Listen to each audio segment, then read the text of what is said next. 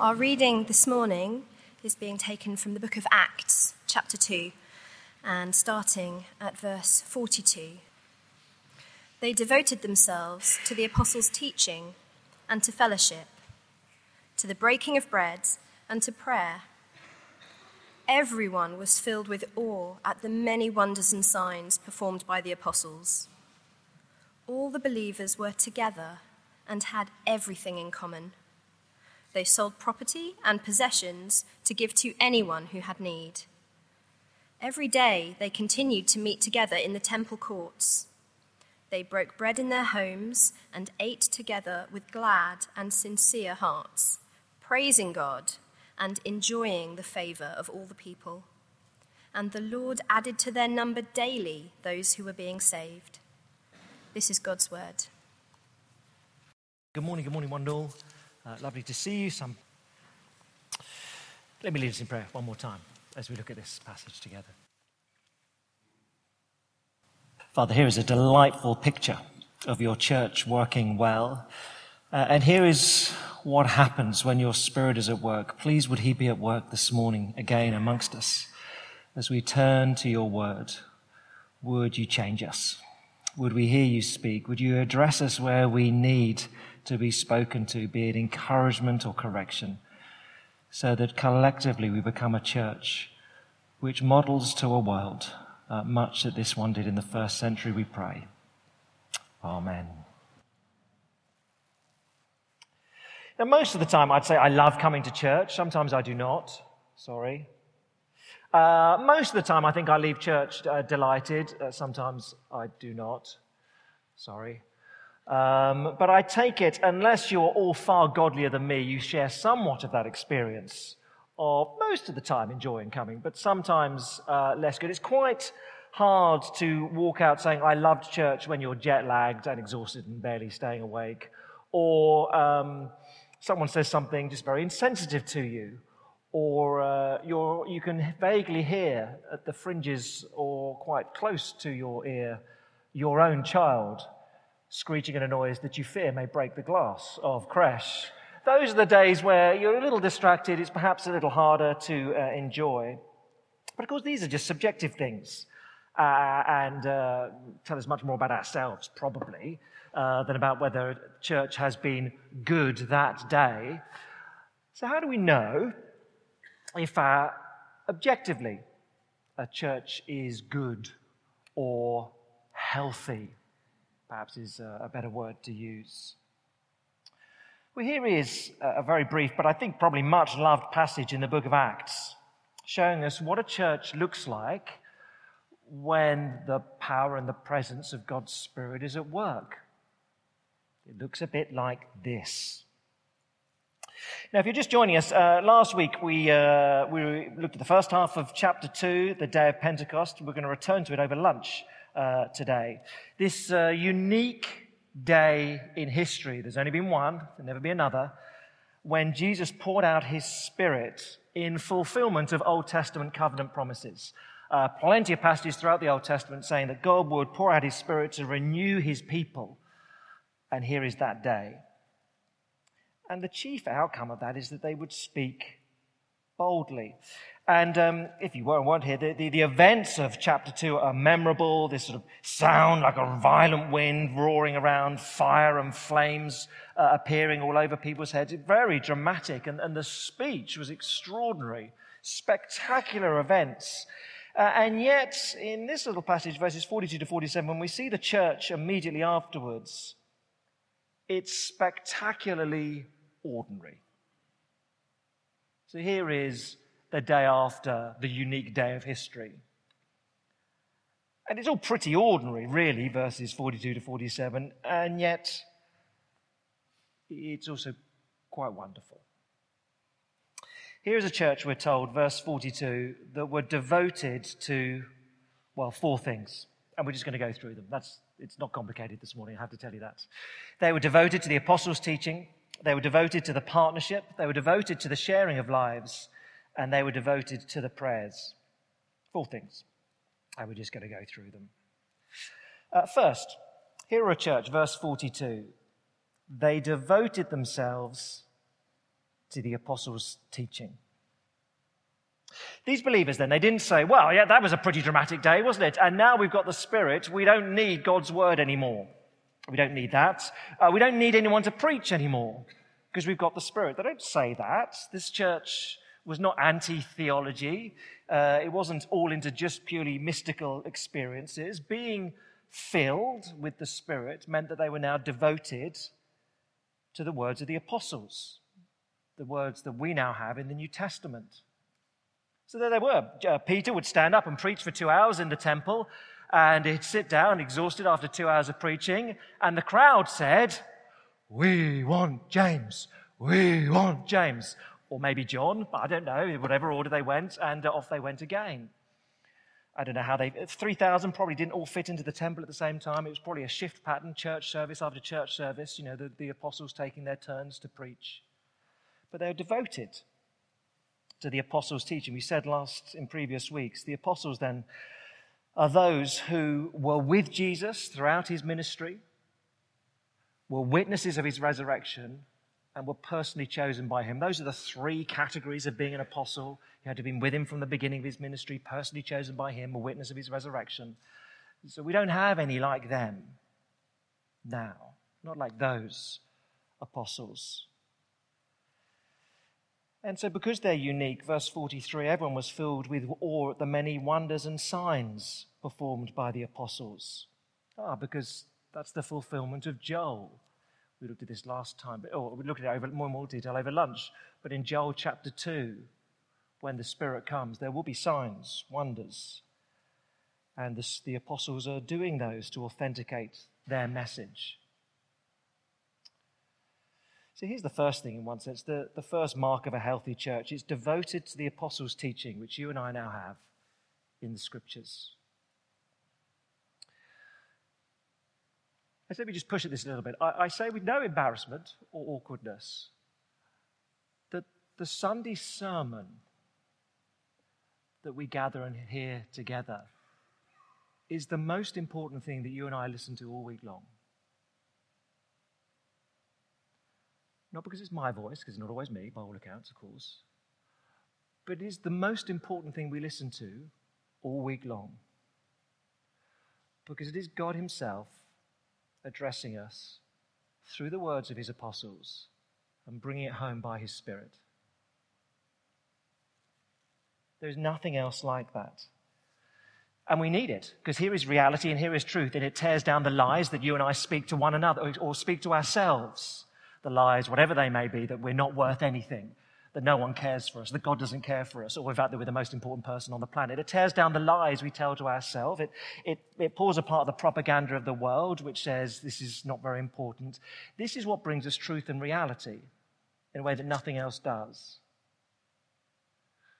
So when God's people gather together and he addresses them, I think we're to expect it's the most significant half hour, or the most important half hour that we listen to in the week. Now this early church, they were not willing to pull apart God's word and God's Spirit. As Spirit-filled believers, they were obsessed, devoted to the word of the apostles. And I hope you can see why that is, because when God addresses us, it is his grace to us. It is his kindness, his generosity. God says, here is truth. And here is me addressing you. And here is what you need to know. And I'm saying it to you with real clarity. And if you lose that, you have what certainly many in the Church of England are today, lost. What is God saying today? What is the Spirit of God saying to the world? Is it saying we're all one with the great earth force? Is it saying that there is no difference between Buddhism and Christianity? Is that what the Spirit of God is saying today?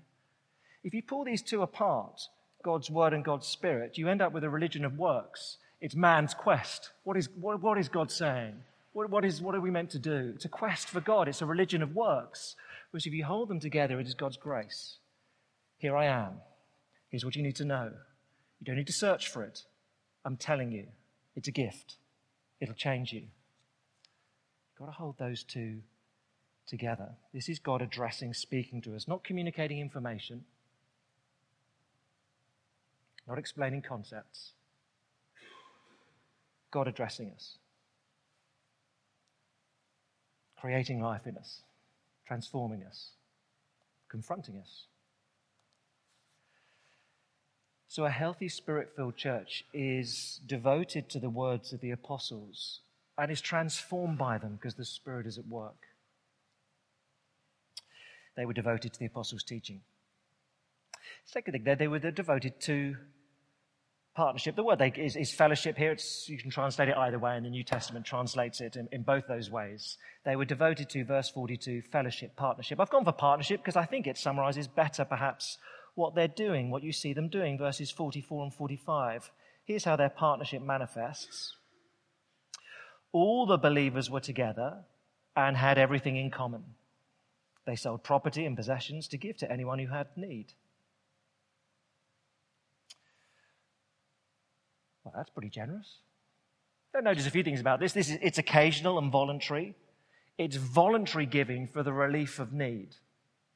So this is not the taking up of regular giving for the ministry of the temple, the church. They're all converted Jews at this stage. They've all been giving their tithes for various things. This is additional to that. It's voluntary. It's occasional. It's for the relief of need. All of a sudden, they've got 3,000 converts staying in Jerusalem. What are we going to do with them all? Whoa, that's a pretty expensive sort of business. So that's what it is. But one feature of these early chapters of Acts is, and you get it repeatedly, a radically different approach to money and possessions. So again, just over the page, we'll get there in a few weeks' time, but chapter 4, verse 32, we're told pretty much the same thing again. Chapter 4, verse 32, all the believers were one in heart and mind. No one claimed that any of their possessions was their own, but they shared everything they had. Oh, in verse 34, there was no needy person among them. From time to time, those who owned land or houses sold them, brought the money from their sales, and put it at the apostles' feet. It was distributed to anyone who had need. So you see, it's a radically different attitude to money and possessions. Not ours, God's, and we distribute them as is needed. But it's voluntary. It's occasional for the relief of need. But as God forms his new community, with this wonderful gospel message and sort of dramatic signs and wonders, there's a real gritty change in people. It's down to earth, down to basic. This affects your wallets, he says, or we're told. But this particular, it's not regular giving. That's not what he's talking about here. Voluntary, occasional for the relief of poverty. Now let me practically say, hopefully most here will know that as a church we run a deacons fund for just such events, for the occasional relief of need on a short-term basis. So hopefully most will know. In this congregation, those administering it, Jal Quinn, Adrian Valeriano, Carrie Dow. Now the hope would be, normally in a church like ours, that if there is a case of need, financial need, people would talk about it in their small group, their home group, and it may well get addressed there. Often in the needs are. Other times, the leaders of that group will probably encourage and apply to the deacons fund, and there's a process to do that. And the deacons will offer practical support in budgeting. Financial gifts also offered for a limited period of time or for a specific need. Now, we only really shout about it at Christmas and Easter, and when the account has basically hit zero. We say, anyone want to put it into the deacons fund? We don't make a great song and dance about it, so there's never a huge amount of money in there because people do take advantage. But look, if you want more details on how to actually gift into it, they're there by the door. There's a deacons fund leaflet. Seems like a good time to mention that. But I guess mostly we take from Acts 2 here is a more general attitude. Possessions, they're not mine. They belong to the Lord. I'm a steward of the car, the house, the whatever it is I've got. I'm not obliged to give it away, but I recognize that there may be times to do such a thing. And if others are in need, to sell something, to get rid of something for the sake of others. How do I best use the resources God has given me to serve his people and his kingdom? That's the attitude. So this church is devoted to the apostles' teaching, devoted to the partnership, devoted to the sharing of lives. Or as it's put here, to the breaking of bread, verse 42. They're devoted to the breaking of bread. And verse 46, every day they continue to meet together in the temple courts. They broke bread in their homes and ate together with glad and sincere hearts. I've put here the sharing of lives because I don't think it's the Lord's Supper they're talking about. I might be wrong. But there's just no record historically of anyone in the first 2 centuries of Christianity calling the Lord's Supper the breaking of bread. So I don't think that's what he's talking about here. I think he's talking about breaking bread to eat, which you would do at every meal in the culture. I think that's right. They're probably talking about stressing that they shared meals together. Here's a group of people committed to doing life with one another. And so they meet, yes, centrally at the temple, but they meet informally in one another's homes. But for these people, even when they meet informally, there is a different dynamic. It isn't just a dinner party to talk about where your children are going to school. It's not just that, because verse 46, they ate together with glad and sincere hearts, praising God. So there's a joy, they're glad. There's a thoughtfulness, it's sincere. And they're praising God. So just a little encouragement that as church family, as we share lives together, well, sometimes, of course, we weep with those who weep, and we mourn with those who mourn, and we rejoice with those who rejoice. But I guess the trajectory of the Christian life is to praise him. And to do that when we gather together, even informally. They're devoted to the apostles' teaching, to the partnership, to the sharing of lives, to the prayers. To the prayers. Last of the 4. Now, I've put it in those terms because that's literally what it says. Verse 42, they're devoted to prayer, we're told, but it does have the definite article. It is actually plural. So literally it is to the prayers. And the reason I think that's different is because he's not just saying, here's a group of people who said, well, let's go away and pray about that. But they were devoted to the prayers, as in times of set prayer. I've explained that badly. Did you see the difference? Not, here's an issue, let's all go away and pray about it, but let's all gather together at set times and pray. They're devoted to the prayers, the times of prayer, is what he's saying. And certainly one mark of the early church is together prayer. Put a number of references down, just scribbled on the sheet, 1, 4, 2, 42, 4, 24, 12, 5, 13, 2. It's emphasized that they gathered together to pray. And of course, Christians pray on their own, but the New Testament models together prayer as something different, something important. That's what the Spirit-filled church does. It does together prayer, as well as just all going off and praying. Now, look, there are lots of things that contribute to making a very healthy church, and most of them you can't really measure. You can't measure very easily how much people pray for one another on their own. You can't really measure kind words. But 2 really, really easy ways to measure the health of a church, and they're not infallible, but 2 easy ways.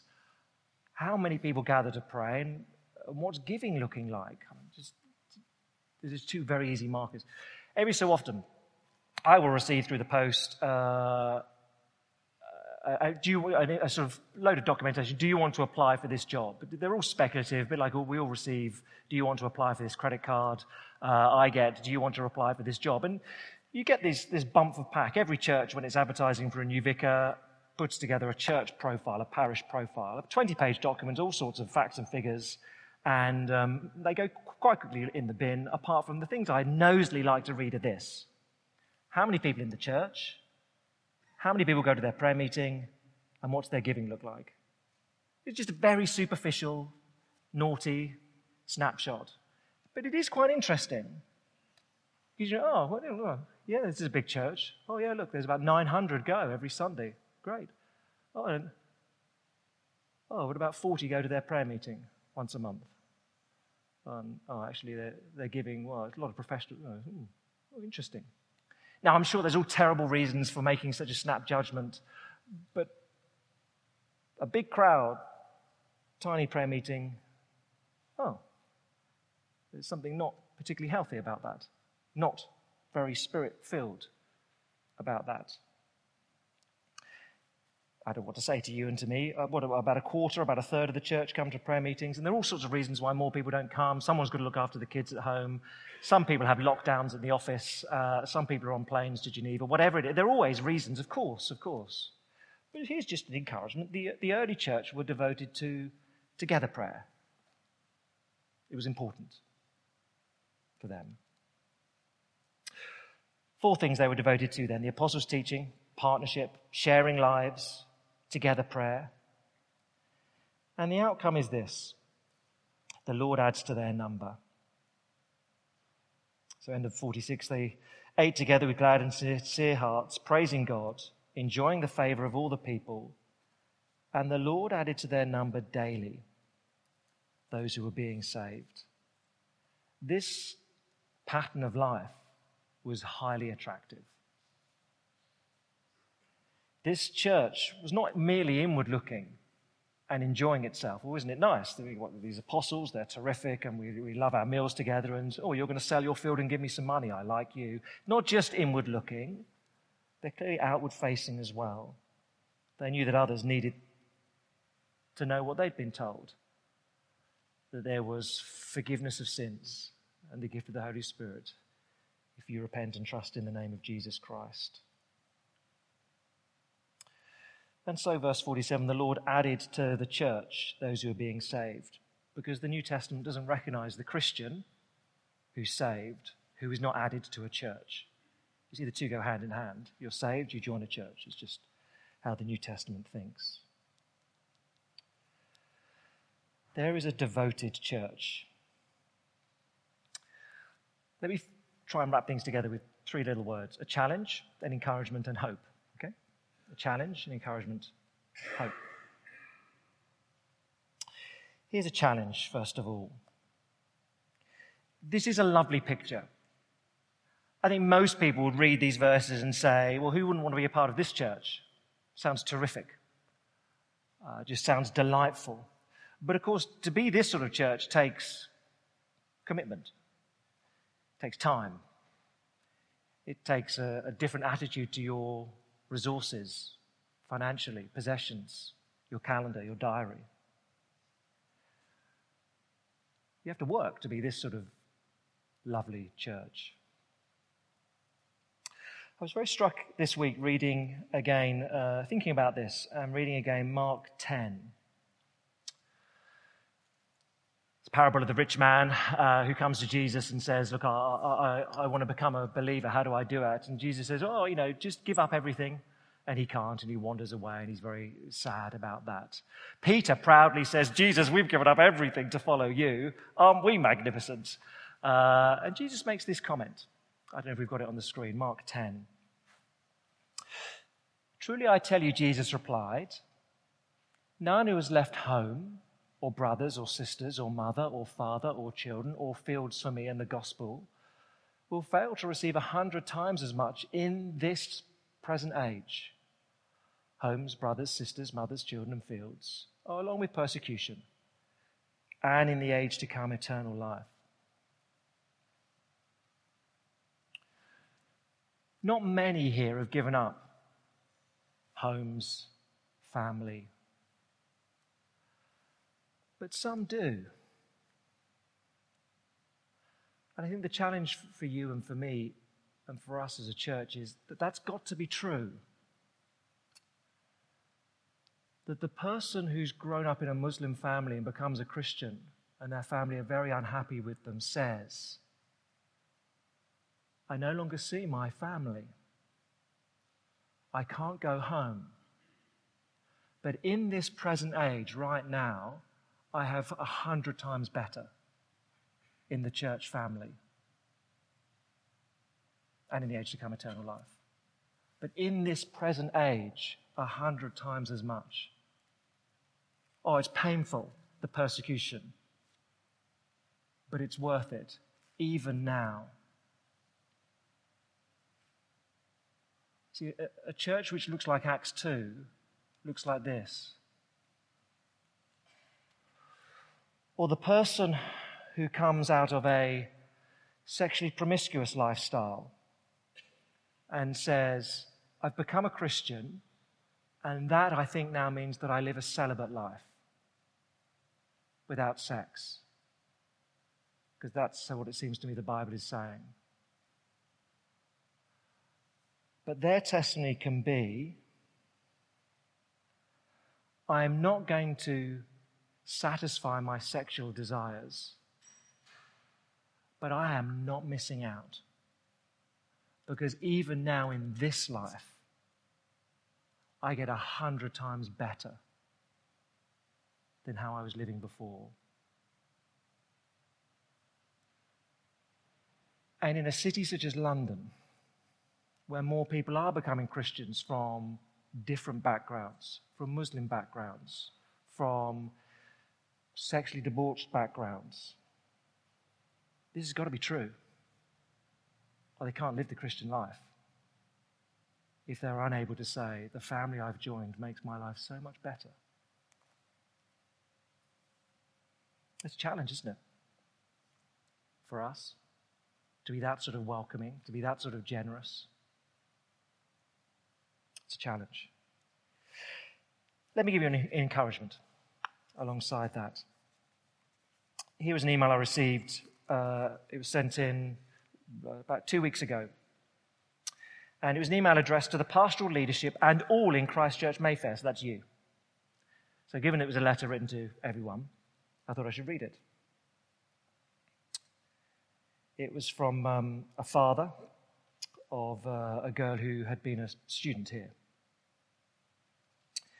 To the pastoral leadership and all in Christchurch Mayfair, I send this because I wanted to say a huge thank you to you all for absolutely everything you've done for our daughter. The blessing and help you all have been to her during her university years has been incredible. It seems to me you are what a church should be. Moving to London to study a few years ago, we didn't know how she'd get on, especially due to her health problems. What we didn't know was that God had something special lined up for her, and that was Christchurch Mayfair. She loved her university studies, but she loves your church so much more. And stemming from that, we've seen her love for God grow in ways we never expected. The welcome she received, the love she experienced, the fellowship she benefited from, and the hospitality of being looked after by so many when she needed accommodation has been incredible. What you are doing, please keep doing, for it's beautiful. It's what I imagine a church should be like when I read the scriptures. Like any parent, we don't like to let go of our children, no matter their age. For us, it was especially hard owing to her health problems. But we've been comforted and blessed and excited for her with the church family God has given her in London. In closing, be so encouraged with what you're doing. It's making an impact. Keep doing what you're doing and keep serving the Lord. Thank you. That's a lovely email, isn't it? Now, obviously, the bloke's not been to our church, so he doesn't know how bad it is, really. And the thing I enjoyed most about that letter was I didn't know half of what he was talking about. I think, great, this just goes on. It's just what goes on normally. It's why very wonderful. So alongside a challenge, be encouraged. And last then, a final word of hope. These believers then were devoted to the apostles' teaching, to the partnership, to sharing of lives, to praying, and the Lord was adding to their number. It is his work. This is Jesus' work. And if you're just visiting today, you might think, oh, that's interesting. If you're visiting and not a Christian, you might think it's quite interesting. But let me say to you very clearly, these things make no sense without Jesus. You might look on and think, well, why are they doing that? Why would a church share their possessions like that? Why would they be so obsessed with words spoken by apostles 2,000 years ago? It makes no sense without Jesus. Even some of us who are Christians here are thinking, well, yeah, but I don't feel devoted to any of these things.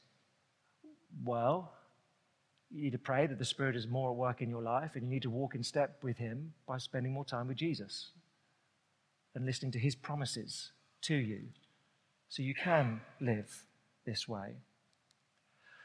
But it struck me that without Jesus, these four things, they're a little bit like observing a silent disco. You ever been to a silent disco? They're very trendy these days. And if you go to a silent disco and observe from the outside, everyone is there with headphones on, and they're making a lot of noise. And the music is coming into the headphones. And you observe, whatever it is, 200 people in a room, and all at the same time going, "Way!" And you think, why are they doing that? That's very strange behavior. There is nothing in this room that makes me want to... And how do they all know to cheer at the same time? Because they're listening to the same thing. You may not hear it, but they're listening to music. And you can observe these four and think, well, why would people do that? Or why don't I feel like doing that if I'm a Christian? Well, because you're not listening to the same thing as everyone else. You're not listening to Jesus. Without him, it's all a bit weird. It's quite nice. You can see that people are enjoying themselves, but you don't really get it without him. And again, for those of us who are Christians and think, yeah, devoted, bit strong. I quite like the apostles' teaching. I don't mind the partnership. Every now and then I will share my life, and once a year I go to the prayers, and that's fine, isn't it? Devoted, a bit too strong. Well, to push an analogy, you just need to turn up the music on Jesus. It's when the people heard of him, and it's when the people heard what he had done for them, that they said, well, what do we do? How do we live in response? So there is hope if you think, well, I'm quite a long way from this. Just go back to him. And that's how we become a church which is devoted.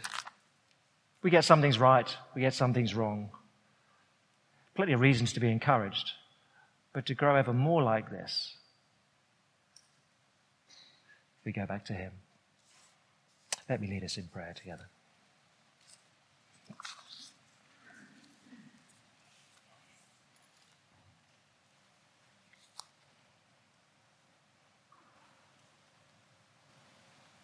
Father, thank you for recording this for us, this delightful picture of a church filled with the Spirit, devoted to these different things. And our prayer would be that we become like this in all its facets. We don't just want to be devoted to one thing but ignore the others. In all its facets, we do want to be a church devoted to the apostles' teaching, devoted to your word, devoted to sharing amongst ourselves, our lives, possessions and property as is needed, devoted to praying for your work.